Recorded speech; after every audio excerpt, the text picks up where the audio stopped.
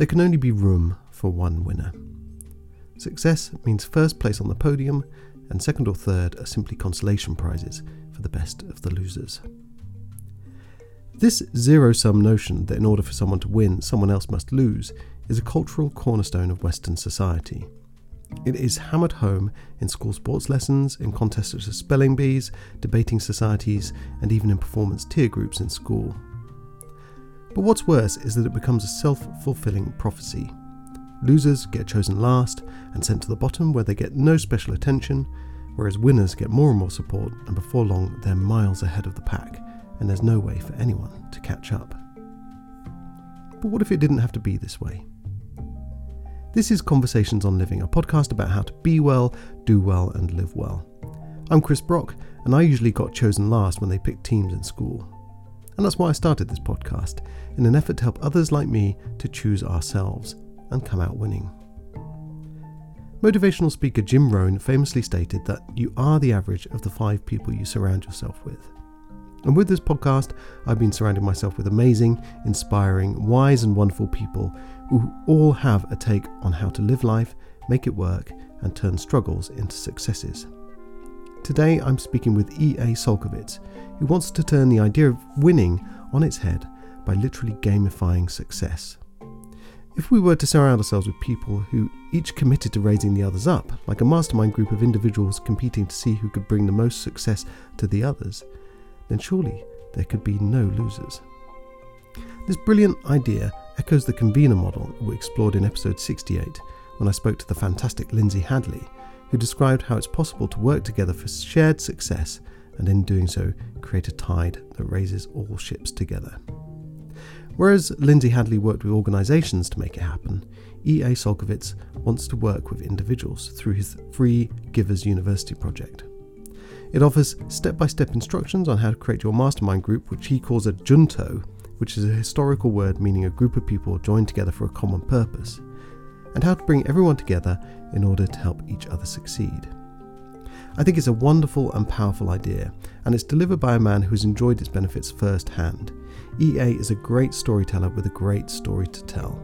He's founded many businesses, made many fortunes, flies airplanes, has hosted radio talk shows, and much, much more.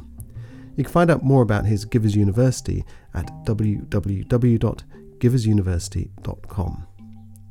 But before we get started, just a quick shout out to the guys at Headliner. Headliner is the service that I use to create audiograms, which are little audio clips backed up by little video waveforms or captions, subtitles, that kind of thing, which I then post to social media, to Instagram, Facebook, Twitter.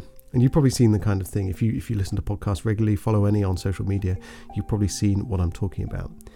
Headliner is by far the most powerful and easiest way to create them. So if you host a podcast, definitely give it a try. It's at www.headliner.app. And also just a quick word about Plane. This is a video game where you're challenged to grow a beautiful island using mindfulness. Through the game, you can experience deep relaxation and learn straightforward meditations that can help you to care for your mental well-being and to be more present. I've not seen anything like it before, and if you want to give meditation a go but don't know where to start, and you also enjoy video games, then this might just be what you're looking for. So check it out at www.plane.co. That's PLAYNE.co. And finally, a request from me to rate, review and subscribe to this podcast, and also to tell the world. Tell your mothers, fathers, brothers and sisters, your colleagues and co-workers, cats and dogs, goldfish, because it all helps to spread the love, and it helps us to attract better guests and keep the momentum going, and help everyone live well, be well and do well. You can find it wherever you get your podcasts, and also at conversationsonliving.com, where you can also find more episodes and find out more about me, my writing and my meditations and other projects.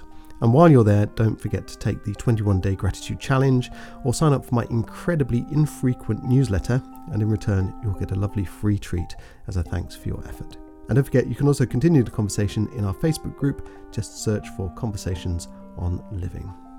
And now, without any further to-do, here is my conversation with E.A. Solkowitz about how we can all give in order to succeed. So E.A. Solkowitz, thank you for giving up your time to come on the podcast. It is quite an amazing story that you've got. And yeah, I mean, quite, it feels like it's just a series of successes. You started off in sales in janitorial supplies, I guess, and then you moved into the diamond business, and it was nutrition and wellness. You've hosted radio talk shows, mentoring programs for presidents and CEOs. You were a millionaire at the age of 23. It's really quite a great story. But behind all of this, there's this notion of givers and takers. This whole idea about of giving, I guess. But I want you to kind of talk me through that. So maybe you could give us a bit of an introduction to your story and where this has all come from.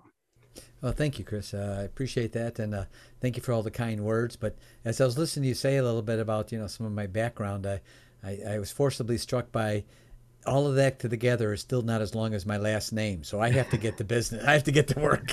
Yeah. So it's time for me to get serious now. I've been working part-time. So, but thank you so much for having me on your show. And I hope we can share some things that were taught to me by people a whole lot smarter than me that I can share with your listeners that'll be able to help them have the prosperous and delightful and happy life that we certainly would love to have them have. So thank you for allowing me to be able to share some of those things with you. Oh, no, it's a pleasure. I'm just glad you can spare the time. So I'm very grateful. You're certainly welcome. I have to say, going all the way back, my upbringing was very average. My father was a milkman. He had a one-man operation delivering milk for a dairy called Twin Oaks Dairy out of the Chicagoland area, and got up at 3 a.m. and back then milk came in glass containers, and there was a box outside everyone's house, and that was the milkman's box. And the amazing thing, Chris, is there was always money in the box, and no one ever touched it. Everyone always knew that was milkman money. So a little bit different than today, right? So but different times, right? So, 5 years old, I would get up, and I think, Chris, that was maybe the first time where I really, my father said the same thing to me all the time. And it sort of stuck in a little bit of a strange way, I guess. He would, because I would watch him. He'd get up at 3 a.m. and he was all by himself. He worked by himself, one-man operation, delivering milk. He'd go pick up the milk in these big sheets of 6-foot ice. And back then, the trucks weren't refrigerated. Only the big 18-wheelers were, right? So the little ones, you had to cut up ice and put them in there, right? So, and I watched him do all this. And at 5 years old, I'd help him. And he always said the same thing. He's, well, when we're done, we're done. And what he was saying was, let's get on with it. Let's get through with the things we need to do so that we can go on and do the things that we can enjoy doing, right? And I think there was sort of a self-starter thing that sort of, because I watched him do it every day. He didn't have someone over his shoulder saying, punch in, punch out, that kind of thing. He had to go in. It was his route, and make something of it. So, and I think that was, I have great fond memories of it, that's for sure. And I know because of all the glass bottles I inadvertently broke, that's why they went to plastic. I'm sure of it, in cardboard, because that was specifically me. So anyway, at the ripe old age of 16, Chris, then I went out and took my first big step in being successful. And that was I became a janitor, and also sold janitorial services to businessmen. Now that was an interesting thing, because at 16 years old, here I am talking to a businessman. He's already had 20 other companies. He knows they all they hire the cheapest help they can get, and here I am talking to a business owner, and I'm 16 years old. So quite a learning curve. But there was 2 amazing, really blessed things that happened to me while I was a janitor. The first was, at 16, I was able to be bonded and basically insured, so that if my buffer, when I was cleaning a place, if it hit a piece of equipment or something, the insurance company would pay for it, right? It also allowed me to be in expensive places. It allowed me to be in expensive homes. And every Wednesday, I cleaned the home of a lady whose name won't mean anything until I make the movie reference for your listeners. There was a movie a couple years ago. It's still out now on streaming and probably will be for a number of years because it's actually a pretty good view. It's called The Founder. Michael Keaton plays Ray Kroc, and it's basically about McDonald's, right? Yeah, fantastic. Did you have a chance to catch it? I've not seen it. I've seen the trailer for it. And, okay, yeah. People I know who've seen it, they rave about it. They say it's a great movie.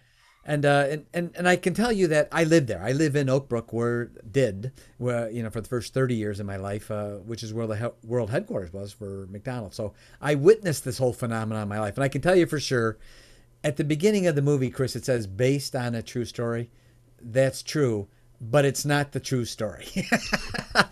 So I mean, it's Hollywood spin all over the place. Ray wasn't that way. They throw in a lot of drama, to get you to watch it. But the events certainly, the events are mentioned, and the events did happen. They're just portrayed Hollywood wise, right? And Ray wasn't the way he's shown in the movie. But anyway, through the entire movie, he's talking to this lady outside his office all the time. He says, June this, June this, June this, June this. June Martino is her name. That lady is the lady whose house I cleaned every Wednesday. Huh. And she had, when I met her, the third most controlling stock in McDonald's. She was very, very wealthy. She was actually, interestingly enough, years later, Chris, she was actually the very first woman to be able to trade on the floor of the New York Stock Exchange. She was an amazing lady. And I was able to one day, she sort of put her arm around me, and I asked her, and she told me the whole McDonald's story. And I mean, from beginning all the way up to that moment. And basically, I got the feel, and she shared with me the importance that Ray had in her life, that Ray had become like a mentor to her. And ever since then, I thought, well, first of all, man, I got to find a Ray Kroc. This didn't work out too bad for her. I'm cleaning this $1 million home, and it was $1 million home back then, So, and I'm 65 now. So when I was 16, that was a long time ago, right? How could it be 50? How could it be 5 decades already, Chris? It goes pretty quick, doesn't it?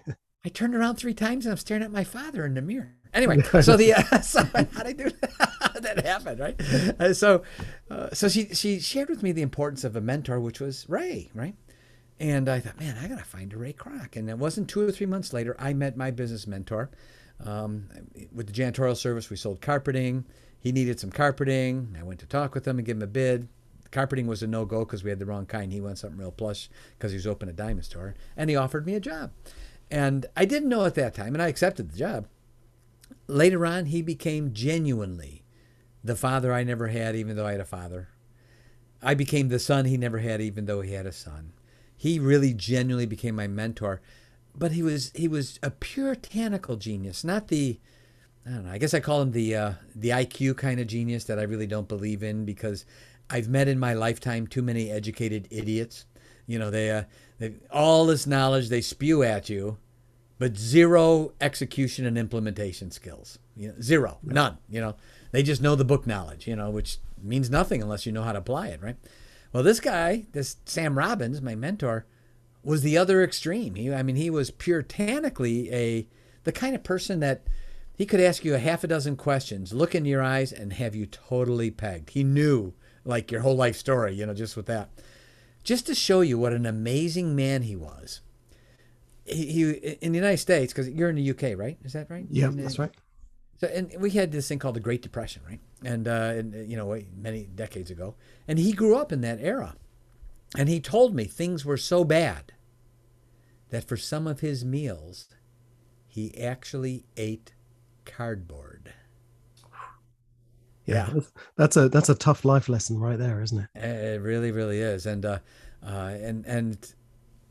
course, he told me people were jumping off buildings because they'd lost their fortunes, committing suicide. And he said multi-mile long soup kitchen lines. No one had any money.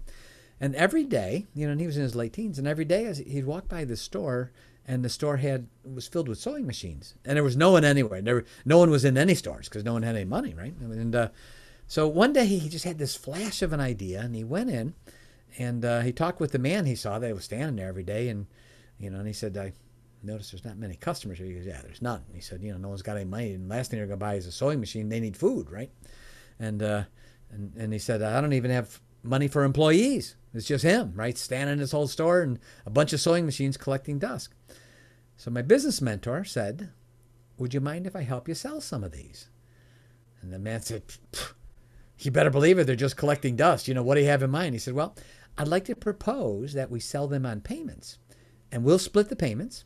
He said, I'll guarantee the sewing machine. If someone doesn't make good on the payments, I'll guarantee the cost of the sewing machine, so you won't be at risk. And he said, and we could do this together, and we'll split it. And the owner said, you better believe it, man. Go for it. So then the next step was my business mentor put together some flyers and passed them out and put them all up, posted them everywhere for women to work from home, because all families needed money, right? So then he said he was inundated. He couldn't even respond to all of the people who wanted more information because everyone needed money. If you had a job, tell me what it is. So he actually then sold them a sewing machine on payments, set them up each in their own little sewing machine business, if you will, in their home, provided for them the patterns, the material, and then he also guaranteed he would buy the clothing from them that they made, then virtually guaranteeing their income, right? And that they could make the payments on the sewing machine. And then he would take those same clothes and sell them to stores as homemade, high quality, discounted cost clothing, who would then sell them to customers. So in a year where people are jumping off of buildings because they've lost their fortunes, multi-mile long soup kitchen lines, he earned $1 million. That's incredible. Yeah. I mean, where did that come from? Where did that kind of insight come from? I tell you the story because I wanted to share with you how extraordinary this man was. I mean, just and what was interesting is he taught me. I ended up calling that the Sam sewing machine story because there's so many parts of that story that are so wild. First of all, here's the thing: he literally earned $1 million and never put any of his own money in. It was none of his own money. He solved problems for multiple people. He solved problems for the sewing machine guy because he had sewing machines collecting dust. He solved problems for people who needed money for income. He solved their income, and then they were able to pay for the sewing machines. He solved an income for the clothing stores to have high grade, handmade clothing that they could sell at a discount. And so what he did really was he went through this chain of events and solved a problem for every one of them. And he shared with me one of the most extraordinary and important parts was what he taught me with all this was that this community of women that he formed, of these women working from home. And that was sort of the beginning of my thoughts of what, a community even was. What is a community, right? And the difference between givers and takers. And he began to teach me the differences that, and as we do, and we teach in Givers University, which manifested because of what he taught me, that we don't label people. We love everybody. And we tell everyone we love everybody. We say that emphatically. And when we say giver, we're not labeling the person as a giver. We're labeling giver deeds. We teach people how to separate the person who we love from their deeds, which we may not love. And so when we say taker, we're not identifying or labeling a person because we don't label people. We're labeling the deeds. The deeds they have are taker deeds, right? So there's quite a distinction there. And we teach people something that's not being taught: how to discern in relationships. As you well know, Chris, we have businesses opening and closing faster than ever before in history. We have products being antiquated overnight by new products that someone put together in the garage or their basement overnight, right? It's happening faster and faster and faster. So what do we have left? When all this is done, what do we have left? Our relationships. And no one, I've done 120 interviews now since last April, right? Not one single entity have I found is teaching us how to discern in our relationships. In other words, what are the things we should watch? And we began to develop then very granular checklists, right? Not the broad, innocuous swaths where you say, oh, that sounds really good, but how do I apply that? We've broken it all the way down to where you can no longer say, how do you do it? Because there it is. That's what you do. And we have actually developed checklists to help people discern in their relationships. And we have one that's called the 25 Do's, and it's actually 25 deeds that you observe people doing. And from these deeds that you're watching them do, not listening to their words, because as we say in Givers University, your walk talks and your talk talks, but your walk talks louder than your talk talks. The things we do, our deeds will always tell the truth of what we really are all about. So we teach people, observe these deeds, look for these deeds. And when you see them doing certain things, you may want to pull them in closer into your giver community, closer into your life.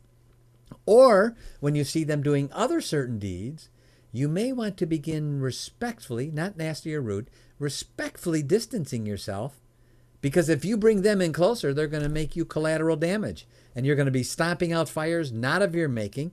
Your stress level goes up. In fact, I ask your listeners, if you think about all the fires you stomp out every day, if you think about when your stress level goes up, every one of those have one thing in common. There's a name attached to them. Yeah. And if we can teach people, which is what we do, how to discern in your relationships up front, and it's a skill, and it's just not being taught anywhere, right?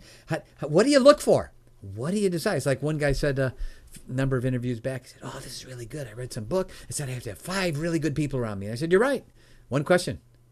Which 5? Yep. Like stared back at me. And I said, no one's teaching us which 5. So are we talking about this in terms of business communities? Are we talking about it within our kind of social groups as well? What is the aim of the game here in terms of,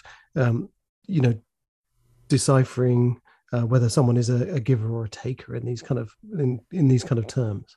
You actually hit 2 of the 3. You could even add in family, because everything that we teach is it's done in a way that it's immediately applicable to a business environment, to a social environment, and a family environment. And of course, part of that, when we discern others, there's an automatic self-assessment part that's built into all of it. So when someone sees something, oh boy, I can see on this list of 25, ooh, I got to work on number 12, or number 14's a little, I'm being a little takerish right there, And so it's a part of what we teach. And so that brings us all the way to sort of the thing that will impact our lives, Chris, more than a business, more than anything else, a direct result of our family and our social. What are those? Relationships. A community that we form around us. A community of friends. Our community, those family members we're closer to. The community of those. And so what we do is, and I want to share with your listeners, to sort of talk about community for a minute, to maybe provoke some thought. There's a lot of great communities today. People love dogs and help dogs. There's people that help children. Many great organizations, many great communities doing great things. But also, there's been a little bit of, over the most recent years, a change in the definition of what community is. And may I demonstrate how that happens?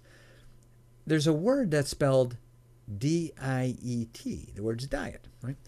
Many years ago, if I went to a meeting with 2 or 3 or 4 people, I went to a diet. The meeting was called a diet, right? And then later on, spelled the exact same way, if I received a weekly allowance or a stipend, that was called a diet. I received a weekly diet, right? Spelled the same way, right? Then later on, as I was growing up, the word diet meant eating habits, the way you ate. That was your daily diet, the way you ate, right? Now, if you say the word diet, it means weight loss, right? So spelled the same way, totally different meanings through the years, right? And I submit to you, Chris, and to your listeners, that we've seen the same thing happen with the word community, because today there are a number of what I would call so-called communities, AKA, I would identify them as taker communities. I would ask your listeners to think about this for a minute. Have you been cajoled or asked or invited to join a community, be a part of us, and then within hours later they start selling you something? Yep. Yeah. I see what you mean. Those aren't a community. That's a customer list. So why are you doing a bait and switch on me, right? I mean, I've had the same thing, and I go unsubscribe, unjoin, because, and then I feel like I've been had a little bit, because this isn't a community of people working together. I'm your customer hit list. Call it what it is, and then I'll decide, I want to be on your customer list because you have some great products or services. But don't bait and switch me by saying I'm going to join this great community and all I am is a customer to you, right? Big difference. So we're out to identify that difference for many people. So I use the example, in the Old West, they had the covered wagons that would get in a circle for protection. Yeah. Well, with the taker communities, they get in a circle and then they start shooting inward. Yeah. Shooting in the wrong direction. So, because a taker community is formed to make money off of you. That's a taker community identifier. The whole purpose is to make money. You're a paycheck and that's it. Now we're going to contrast that for your listeners a little bit so they can see the difference, because there's nothing that's going to have a more dramatic impact on your listeners' lives, Chris, than the people they have around them, because those people around them will even influence the way they think, the things they say. I remember when we were kids, in the States, we had a thing like if you said something the same time someone else did, we used to say, yo, me a Coke, because it was sort of like, we both said the same thing at the same time. Probably also because we hung out a lot together, right? It influenced me or us, right? So now we're going to talk a little bit about a couple things, setting the stage for what a giver community is, how those are formed, and then also the steps some would go through. I want to share that with your listeners. These are the steps you go through in forming the proper kind of community around you, step by step, so that they really get some value out of our podcast and your great show, Chris. So the first thing is, one of the things my mentor taught me was what he called the giver scale of life. He said, and I was a teenager at this point, late teens, and he said, let me teach you about life. And I said, okay. And here's a guy, millionaire, multi-millionaire, wealth, oozing from his skin, literally, and very successful. Unfortunately, his health was deteriorating because of, living on cardboard as a kid. He got an extreme case of diabetes. But he said, let me tell you about this life thing and how this works. He says, and how to make it work. He said, picture a scale, and on the right side, all the things you're going to get in your life. Let's call that the receiving part. On the left side of the scale, let's call that the giving part. Everything you're going to contribute, give, everything you can give. He said, here's an amazing thing about this scale. It's never out of balance. He said, it strives for balance, and even at a moment when it seems out of balance, it always ultimately balances itself. He said, so let me share with you how this life thing works. Forget about the right side. He said, in the beginning, it's going to be a little difficult to do that. Forget about what you're going to get. And he said, do your best to heave as much as you can on that left side and make it your goal to try to get that scale out of balance, because there's so much on the left side it goes down. So this is fascinating, actually, because I've heard this a lot in terms of, there's a lot of kind of new agey stuff out there about the energy you put into life. And it's something I kind of say as well. The energy you put into life gets reflected back at you. So if you are a taker, perhaps, then you don't in the end, you don't get as much because you're in that kind of imbalance side of things. But that kind of giving, how do you give? And you've worked in nutrition, so I guess what you're doing is you're helping other people be well, and that is the kind of giving, I guess. And so the rewards you get for that are kind of in balance of that. But how do you give without sacrificing yourself and depleting yourself? And how do you push as much onto that side of the scales without sacrificing too much and kind of becoming kind of depleted and exhausted by the whole process, if you like?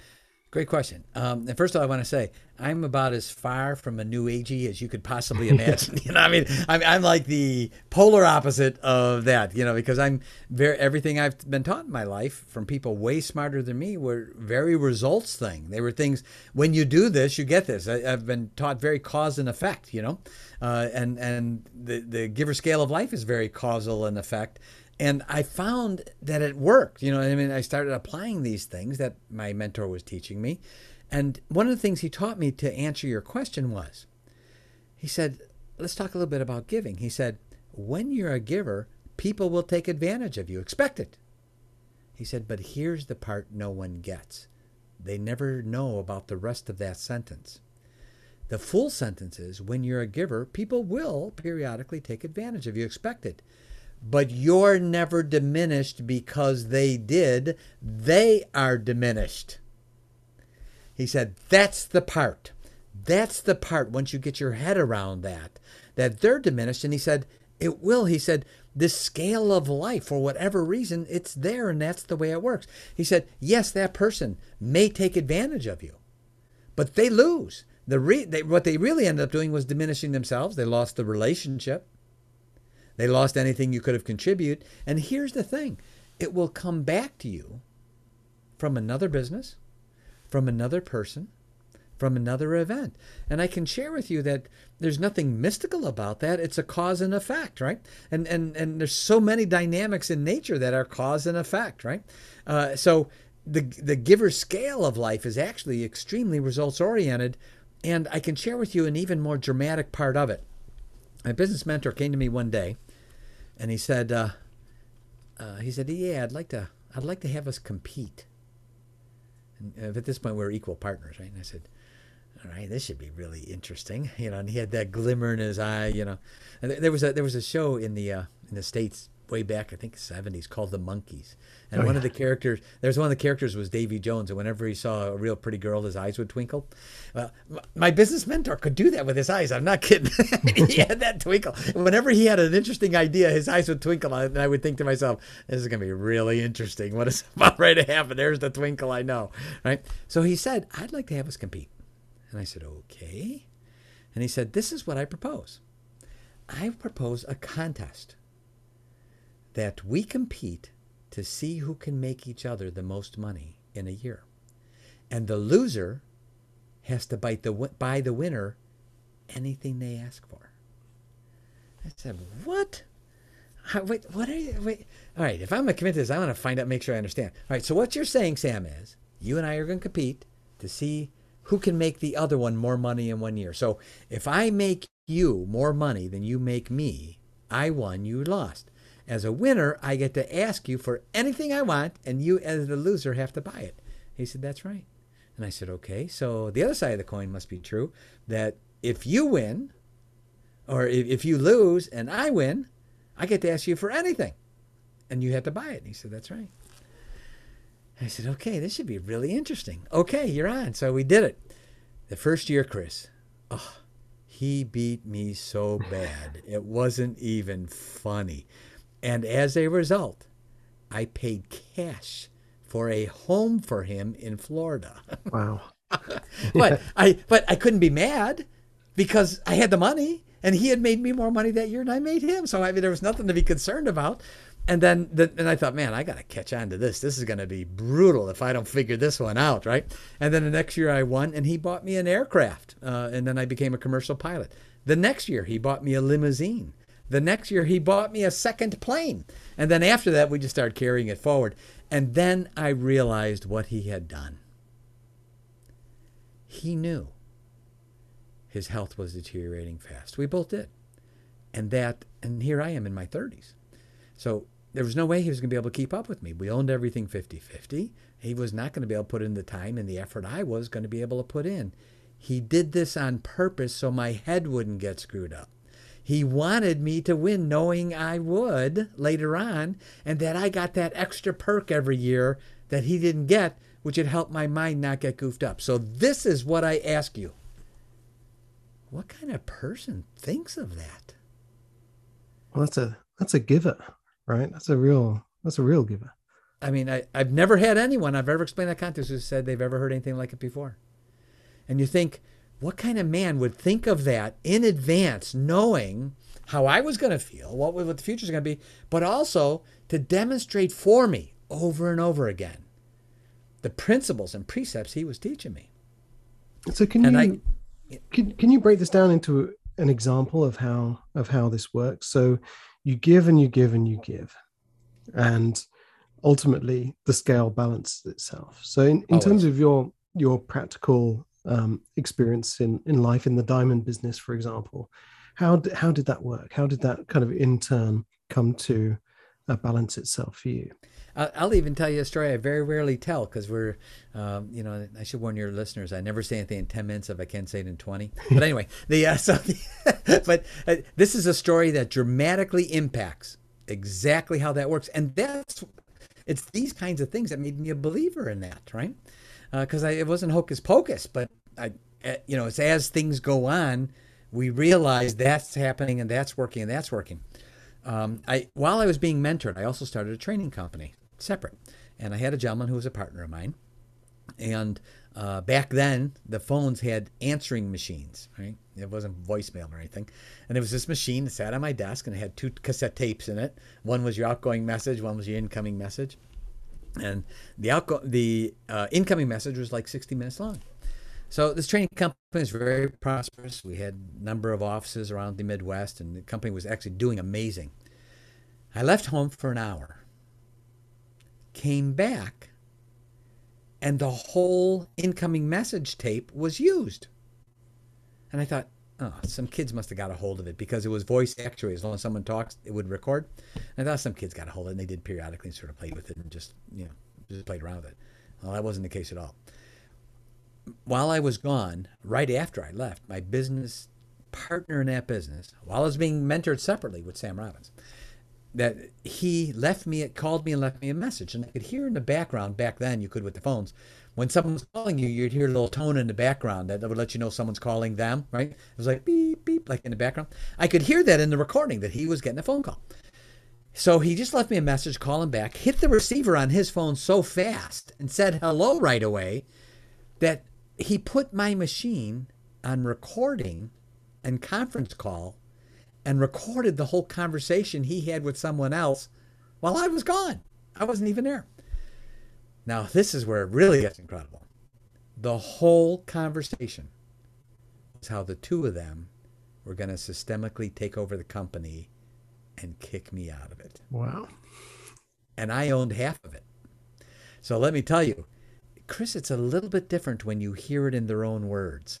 It's not third party. I'm hearing him say these things, right? And man, I got to tell you, I had a sleepless night because I'm thinking, man, I never saw that coming.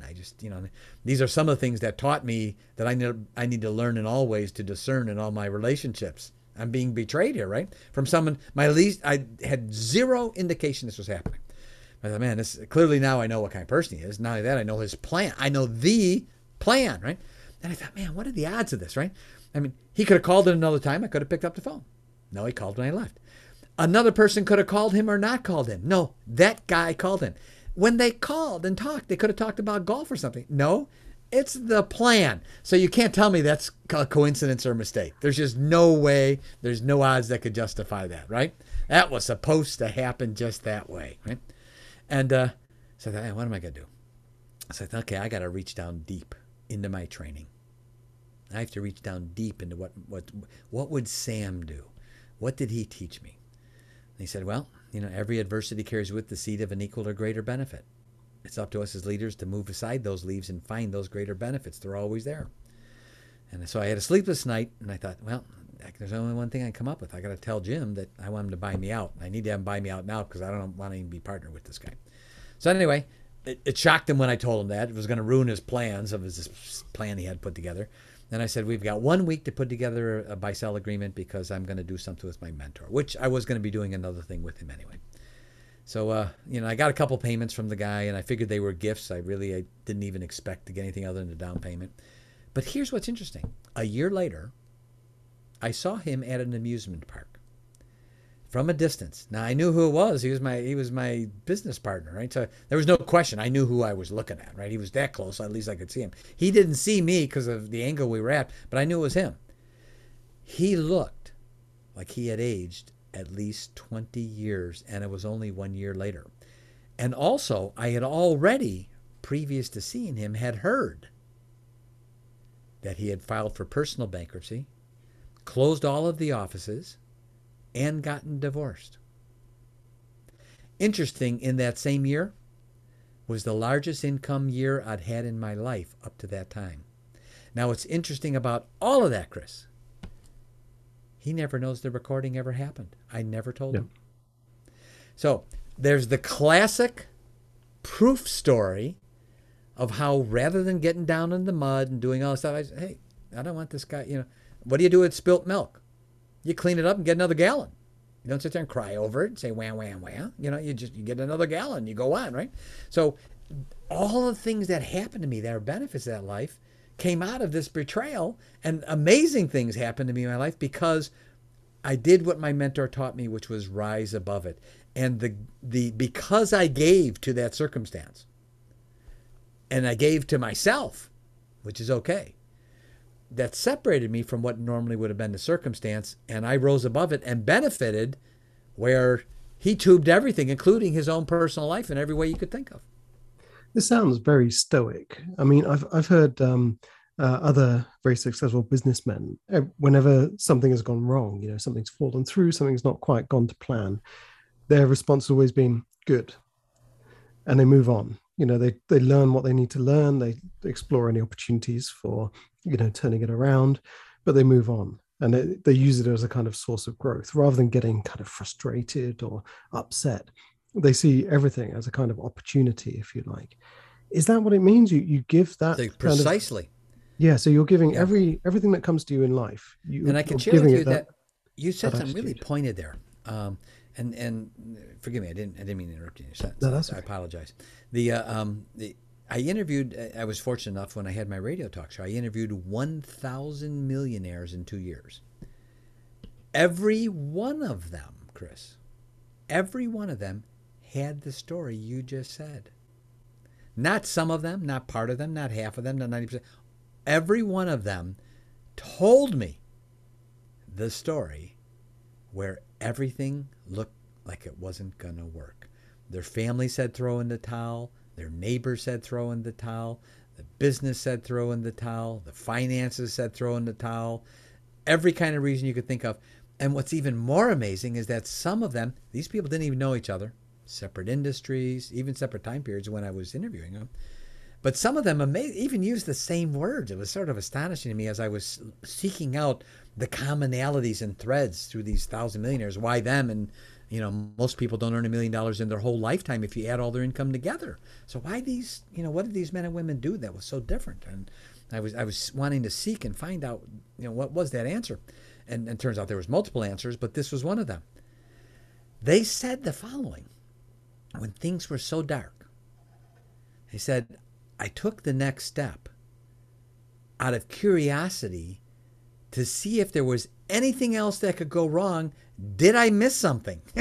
They said it was like a morbid curiosity, is there possibly anything else that could go wrong? I'm just going to see if there is, because there's like nothing here. And they said when they did that, they said it was weird that on its own, things started to come together. And it was almost like temporary defeat exited and said, this man or woman, they don't know when to give up. It's going to be easier for me to screw up someone else's life. These ones aren't giving up. So I'm throwing in the towel. And it leaves. And they said, and even in spite of myself, they even used those words, things started working out. And I was sort of amazed that it was happening. They all had that story. And I found that extremely interesting, that they all had that time where, they persevered past normality, if you will, right? And they all had that giver's mindset, that they were willing to contribute, they were willing to give, and they were not focused on what they were going to get out of it. Their persistence didn't take that extra step because of what they were going to get out of it, because some of them said they took the extra step just to see if there was anything else that could go wrong. And that isn't what someone normally wants to get out of something, right? It was quite astonishing. I mean, is this about taking ownership? Is it about, life is happening to us all the time, but in these moments we step into it and just sort of say, well, hang on a minute, let's see what's going to happen here. I'm going to take a piece of action. I'm going to take ownership of the situation. I have this, something is about to happen, or something has just happened, and it's kind of happened to me. Things have gone wrong. Things have, I've heard this terrible conversation on the Artiphone machine, and things are happening that are kind of out of my control. So I'm going to do something now that is in my control, and let's see what happens. Is that what it is? It's about giving yourself. It's a huge part of it. Yeah. Because it's the accepting responsibility for our own thought process, to be what I call an independent thinker, someone who has the ability to think their own thoughts and keep their own counsel no matter what anyone else is saying around them. And as opposed to a dependent thinker who will change their thoughts quickly and easily based on what everyone else is saying for them to think or for them to do, right? That's a dependent thinker. They're going to think dependent on what other people are saying or doing. And an independent thinker says, all right, I'll watch and I'll pay attention, but I'm going to keep my own counsel, right? See, And that's what I that's always tell people. If I say something and you don't like it, that's on you. That's not on me. I have the right to say that. I said, if I touch you, that's a different thing. Then I deserve an education. I said, but if I say something to you and you get mad, that just means you allowed what I said to control you, and you shouldn't be doing that to begin with. And vice versa. If you say something to me and I let it upset me, I didn't accept responsibility for my emotions. And that means I allowed what you said to control my thought process. And as my business mentor drilled in me, do not allow your emotions to rule your intellect. When you do that, you are reacting, and you never want to react. He said respond. When you're responding, your intellect is controlling your emotions. See, that's quite huge. And I mean, it must be very hard to do this when you are waking up every day eating cardboard for breakfast. How do you not get beaten down by that? How do you still come with the energy that you're going to, own that situation, own your own thoughts and your emotional responses to things? Well, as my business mentor said, he said, it's an amazing thing about when you get to the bottom of the pool. He Yeah. said, only when you get down in the drain do you get to kick off and come flying out the top of the water, where most people just sort of hover in the middle of the water somewhere. And he said, and because of that, they never have the momentum to come flying out of the water. You got to get to the bottom of the drain to get there.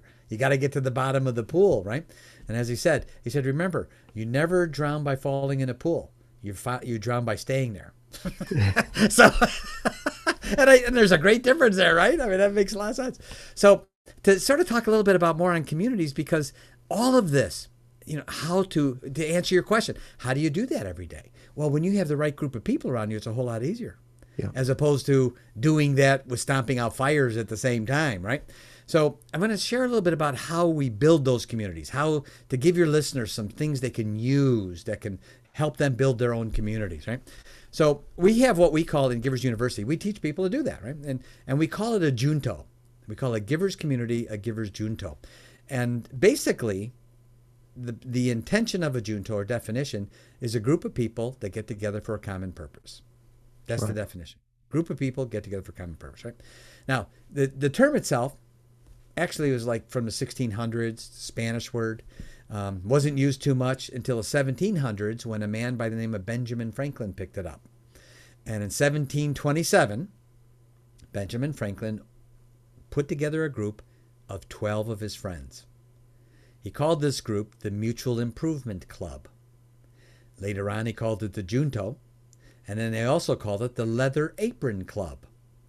Now, what's interesting is this group of a dozen people met every Friday for a couple hours. They talked about ethics, politics, morals, talked about all kinds of things. And in the United States, we have this thing called the Declaration of Independence. It can arguably be said that the Declaration of Independence itself, the seeds of which can be found in the conversations that Ben Franklin had at his Leather Apron Club or his junto. So no one can tell me juntos can't have a huge impact, especially when a great group of people get together for the right reason. So we have three kinds of juntos that we help people create for themselves. And I'm going to define those real quickly and give a quick example.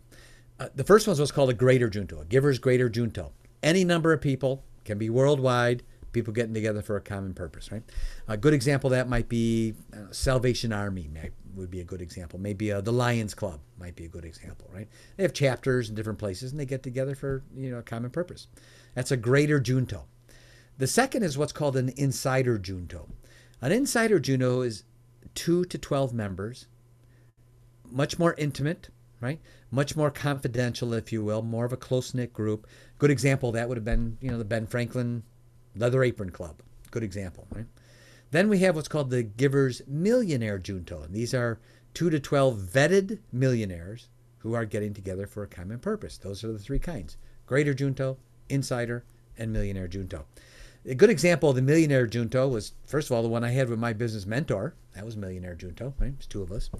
Another good example was in 1915, Henry Ford formed a millionaire junto with himself, Thomas Edison, the inventor, Harvey Firestone from Firestone Tires, And John Burroughs, who was actually a writer and a poet, and interesting as what for a living, he was actually a federal bank examiner. So I can only guess he must have been the money guy. But anyway, and Henry Ford called this group the Four Vagabonds. That was the name he gave them, right? So he named his group, and that's an example of a millionaire junto, and all their businesses prospered as a direct result.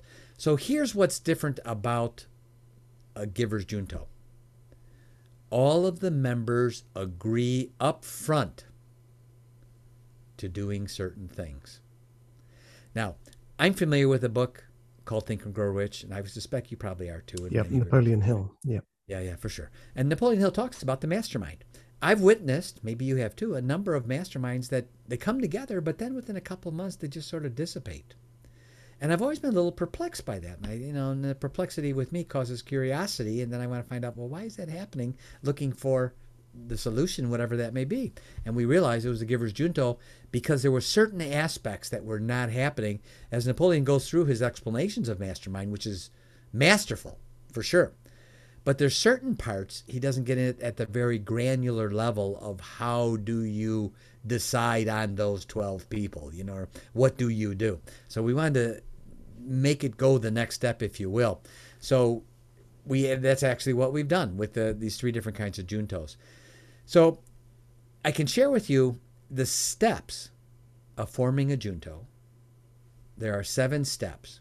Okay. Easy to remember by virtue of an acronym that has 7 letters. The acronym word is discern, which incidentally is also what we teach, how to discern in relationships, right? So the first letter, D, means decide. Decide who you're going to have, right? Or who you're going to invite. So most people wouldn't know where to begin. The first question is, how do I decide who? That's where we really come in. Remember that checklist I mentioned of the 25 do's? We give it for free. We want people to have it because we know it's going to impact them, because our job at Givers University is to get that scale out of balance. That's our job, and that's our goal and commitment, right? So the 25 do's as an actual checklist helps people begin to discern, okay, this person here only does like 5 or 10 of them. I should look at them a little closer maybe. All right, this one here, and they're nailing all 25. I definitely want to send them an invite to become a part of my junto. So what that does is it helps them have an actual how-to checklist. Look for, observe these deeds. And then these are the people that you want to have around you. Because if they're doing these things, they're where they need to be. The only way they could be doing those things is that they're in the right place, and you want to have them as a part of your giver's junto. So D is discern. You have a question? Yeah, I was going to say, this is like, it's funny because I've had other people on the podcast, entrepreneurs and people like that, who have, one sticks in my mind, Pip Jameson. She's started a kind of online networking platform for creatives, but she's an entrepreneur, and she meets regularly with other entrepreneurs, and they don't give business advice, but they give kind of moral support, if you like. So it's like a kind of encouragement, almost like a self-help group for entrepreneurs, people addicted to success. And it just resonates with me that these high achievers surround themselves with other high achievers who can help, kind of spark them to even go further. So this is great. So carry on anyway. So we've done D. For sure. So D and I is the next letter, which means invite. You invite the 12 people, and we even teach people, this is what you say. This is how you invite them. This is what you want to accomplish, right? S is for seed. And in the seed part, whoever's forming the chapter or the junto shares with them, these are the 3 pillars, and this is the one intention. You need to agree to these up front. If you don't agree to these up front, no problem. That's okay. We'll part friends. Let's stay friends. This just won't be for you, right? So that's a critical part in the commitment, is from the onset, setting forth the expectations. Yeah. What's expected of each member of the group and why, and that it will be policed because it's important that every member continue to do that, right? And then what happens is the fear dissipates on, they're going to take advantage of me. Because when you have the junto formed right, following our instruction, what happens is you have, of 12 members, you as a person doing what we call the giver's contest intention. We actually name it. That's Sam's contest, right? That everyone, see who can help the other ones more than they're getting back.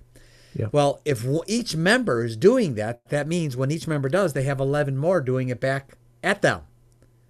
And that's the perfect scenario of what Napoleon Hill masterfully discusses, the spirit of harmony, right? Yeah. That can be very positive or destructive, right? So by setting forth the standard in advance and on the onset, it helps establish the spirit of harmony that's so critical in maintaining that continuity in the glue, and then the ongoing agenda, which we actually provide them with so that there's structure to the events, right? Because this is about, as we go through the 3 pillars I'll touch on, as it's called the Giver's Junto, right? Yep. So the Giver's Junto is, the first pillar is our credo. Our credo is give to be great, that you can be great by giving, right? Second is our pledge, to help, and this every member pledges, to help every Giver Junto member lead a life of predictive, massive, and exceptional happiness, freedom, and greatness. They have to agree to that up front. Then the third is our labor of love. Every group should have a labor of love, something they're doing. We are launching ours this coming fall, a year from now, 2022, and it will be massive. We have an actual way, step by step, on how to end hunger one zip code at a time. Wow, fantastic. And that has quite annually, that's a carryover from my business mentor who lived on cardboard, right? It's a way for me to, you never know how something can impact someone, way down the road. He passed away early because of his diabetes, but I think our labor of love is an outstanding one. So they commit up front to those 3 pillars, and then what we call the 3 pillars and the one intention. The one intention is that they commit to the giver's contest intention. I'm going to help all of you earn more money than I'm possibly ever going to get back. And when all of them do that, it's this incredible spirit of dynamic that comes out of it that is inexplicable and much greater than they could ever do on their own, because, the sum of the whole is greater than the sum of the parts. So the C now in Discern is convene. They need to convene on a regular basis, whether that be weekly, every couple of weeks, a month, each month, whatever. There needs to be a regular, consistent convening. E is establish a name. Give their group an identity. The Leather Apron Club from Ben Franklin. The 4 Vagabonds, Henry Ford, right? Give it an identity, because the identity will help the continuity of the group as well. And then also after that is R is for rotate. Have a different chair. We provide the Giver's Juntos with an actual agenda to help not only with the commitments up front, but then ongoing. These are the questions to ask of everyone of the group at your next meeting. Here, and that creates the prosperity and the 3 pillars that we are after, providing with the agenda we're providing to them, and that each meeting a different person chairs. They rotate through the whole group, right? Okay. So that it's not up to one person in the group. They all are together equal there. And then the last N is for numbers. That someone can be a part of more than one junto. They should seed other juntos, and they could be a part of a millionaire junto and also an insider junto, and to begin to develop those even on a worldwide basis, because it's extraordinary what can happen when you have that kind of thing come together. So those are the 7 steps that spell out Discern. Now, what we do to help everyone is we actually do a 2-minute clip every week that we send out, and it's actually on our YouTube channel. And that 2-minute clip is the next step in forming the junto. So we started about 6 weeks ago. So we've got 6, I guess you could say, episodes. And the first one talks about what's the difference between a giver and taker community. Right, and then the little one and the most recent one is about the 3 pillars that I just spoke with about. So we're going to walk them through so that they will have a way that's absolutely free, absolutely available. Here's the granular steps by step to form your own Giver's Junto or your own group. Use the same things. We want it out there. We all benefit, because I've seen too many masterminds that came together with the right idea in mind, but didn't have the continuity, the commitment up front, and the ongoing structure that was so critical to keep it, glued together, if you will, and have those expectations from the beginning. It was just sort of, let's all get together because Napoleon Hill said, and Napoleon Hill's masterful. I got to tell you, masterful at what he explains. But we wanted to go that next mile for people, if you will, and provide that for them. So you're kind of creating a structure, because there's nothing to stop someone going away, getting their cleverest and brightest friends to kind of get together and have a mastermind group, if you like. We want them to. But this is more about creating a formal structure that will help people commit to that and keep turning up, keep showing up, keep, trying to outdo the other masterminds in that group in terms of lifting each other up. It reminds me of a conversation I had a few episodes ago with a woman called Lindsay Hadley, and she does these big projects of great social good. But she gets huge multinationals involved, and everyone benefits, because she says it's based on the convener model. And she says, when everyone's putting in, it raises all ships together. Everyone starts to benefit when they're all giving. Yes. But it's a fantastic model, I guess. So what are the benefits of coming along with Givers University and going off and doing it yourself? Real simple. We're going to give them the steps, so they'll never be at a point where, what do I do next? Yeah. And so we set forth the guidelines, we set forth the agenda, and all of it is within those 3 pillars and the one giver's intention.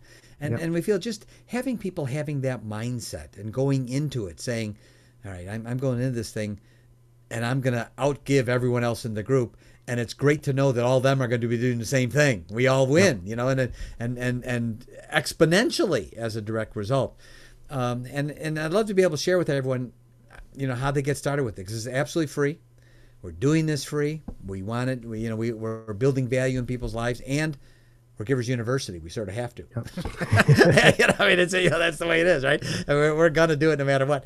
Well, there's 2 ways. One is someone just go to our website. It's giversuniversity.com, plural, right? And on every page you can sign up for our newsletter. It's absolutely free. We don't spam people. I hate that. I sign up for something and next, I'm getting 6 emails a day from them, and I unsubscribe. They're going to get an email right away that says, do you want to communicate with these people? Because we're not spammers. And they have to say yes. Yeah, I want to hear from them. Within an hour or 2 after, they're going to get their first download absolutely free. That's called The 6 Arrows That Takers Shoot at Givers. It's a great checklist. About 2 days later, they're going to get the 25 do's I mentioned, absolutely free. We want them to download it, print it off, put it in their pocket, and use it in discerning all, not some, all of your relationships. Because your life will, and we even teach people how to supplant. If they see someone being a little takerish, what do you do in that instance? Because now I learned this skill a little bit later than I would have loved to have learned it. But now I've got to. What do I do in that? It's a skill. We teach them what to do, right? So then once a week, they get one simple small newsletter from us. It's called the Giver's Toolbox. And every week, we give them a new relationship tool to put in their relationship toolbox that's going to help them with their life, with their relationships, and their discernment. It's every Thursday. That's it. Jam their email or nothing else or push anything else on them. Through the course of that, they find out who we are. We've got courses that are online and all those things. But we know all that's really secondary to where we're at. We know that we're just, at this point, we want to do something that's so great and to welcome people to be a part of something exciting that's bigger than themselves. Yeah. And to be there in the very, very beginning. They can also, to find out about the Givers Junto, when they go to our website, go to the hamburger in the upper right-hand corner, click on it, and they'll look for the tab that says Givers Junto. And there's 6 options if they want information on there to either be a chapter, form a chapter of any one of those 3 different kinds, or to be a member of any one of those 3, and we'll connect them to another Giver Junto. So, and they could just say, I want more information on this, have someone contact me, kind of thing. And that's it. We love to. We're so blessed to be able to share this, and I'm so blessed to have had the mentor that I did. And I have a responsibility, and it has to do with a vow. When I was 19, I asked Sam Robbins, Sam, will you teach me everything? I want to know it all. Don't hold back. All of it. Teach it all. He said, okay, I'll teach you, but I want one thing back. And I said, okay, what's that? He said, when the time is right, and you will know that time, I want you to teach as many people as possible everything I taught you. So at 19 years old, I made a vow. I made an oath to this man that today is Givers University. Yeah, that's brilliant. And there's such a strong message there as well. I think, we're all competing all the time, but this is actually about almost gamifying, lifting each other up. And I think that's a brilliant and really worthy route to success, if you like. If you can find success and bring other people with you while you're doing it, I think that's a really powerful and a really valuable, worthy way to do it. So yeah, I'm going to be signing up myself. Look forward to it. Yeah, and same with your listeners. It's all free. They've got nothing to lose, and what a great way to have their influence of their life. And if I may, I'd like to share the three phrases in closing that my business mentor talked me into trying over 4 decades ago, and since then I've said these phrases multiple times every day, and as fortunes ebbed and tide in and out of my life, businesses went up and down, as they normally do with everyone and everything. It does with everyone, right? These 3 phrases, I pray your listeners listen to your podcast not only multiple times, but write these phrases down and begin to say them to yourself, every single person, because it will impact you in ways you don't even realize and recognize till you look back with that perfect 20/20 hindsight vision. And these are the 3 things, in closing, that my business mentor persuaded me to say that had such a huge impact on my life. And they are as follows. I will never give up. I will keep rising up. And I will always overcome. That's great. Yeah, great mantras, I think, to kind of live by and to keep you going, no matter what the circumstances are. And I think that's really powerful. I've heard similar things from people who do massive feats of endurance, ultra runners, people like that have similar kind of mantras. So I think it's really powerful to have those. So I'm gonna put those in the show notes, and I'm going to repeat those in the introduction as well. So thank you for that. And of course, all the URLs. So it's giversuniversity.com. Yes, sir. That's the place to go to. And it's so powerful. I've just entered into a what do we call it? A kind of mentorship with a colleague of mine, and we're going to start holding each other to account and helping each other. Excellent. I think all of these kind of things can really, really help people. So I'm going to really dive into Givers University. So I really appreciate that, and thank you for giving your time as well today. I'm very, very grateful. Thank you. And as we say at Givers University, don't just have a good day. Have your best day ever. So there you go. That was the very exciting and interesting and inspiring E.A. Solkowitz. What a storyteller he is. But what a brilliant idea. Just getting together a group of people who all have one aim, and that is to lift each other up. I can't see why there is any reason not to give that a go. And you can find out more about his Givers University at www.giversuniversity.com. And next week I'll be speaking to Dr. Travis Fox. You might know him from the sequel to The Secret. And we'll be talking about how to feel your goals into reality. So don't miss out on that one. And don't forget to subscribe and rate and review. And, wherever you get podcasts, just check us out and share the love. And you can also find more episodes at conversationsonliving.com. And until next week, when I'll be speaking to Dr. Travis Fox, have a lovely day.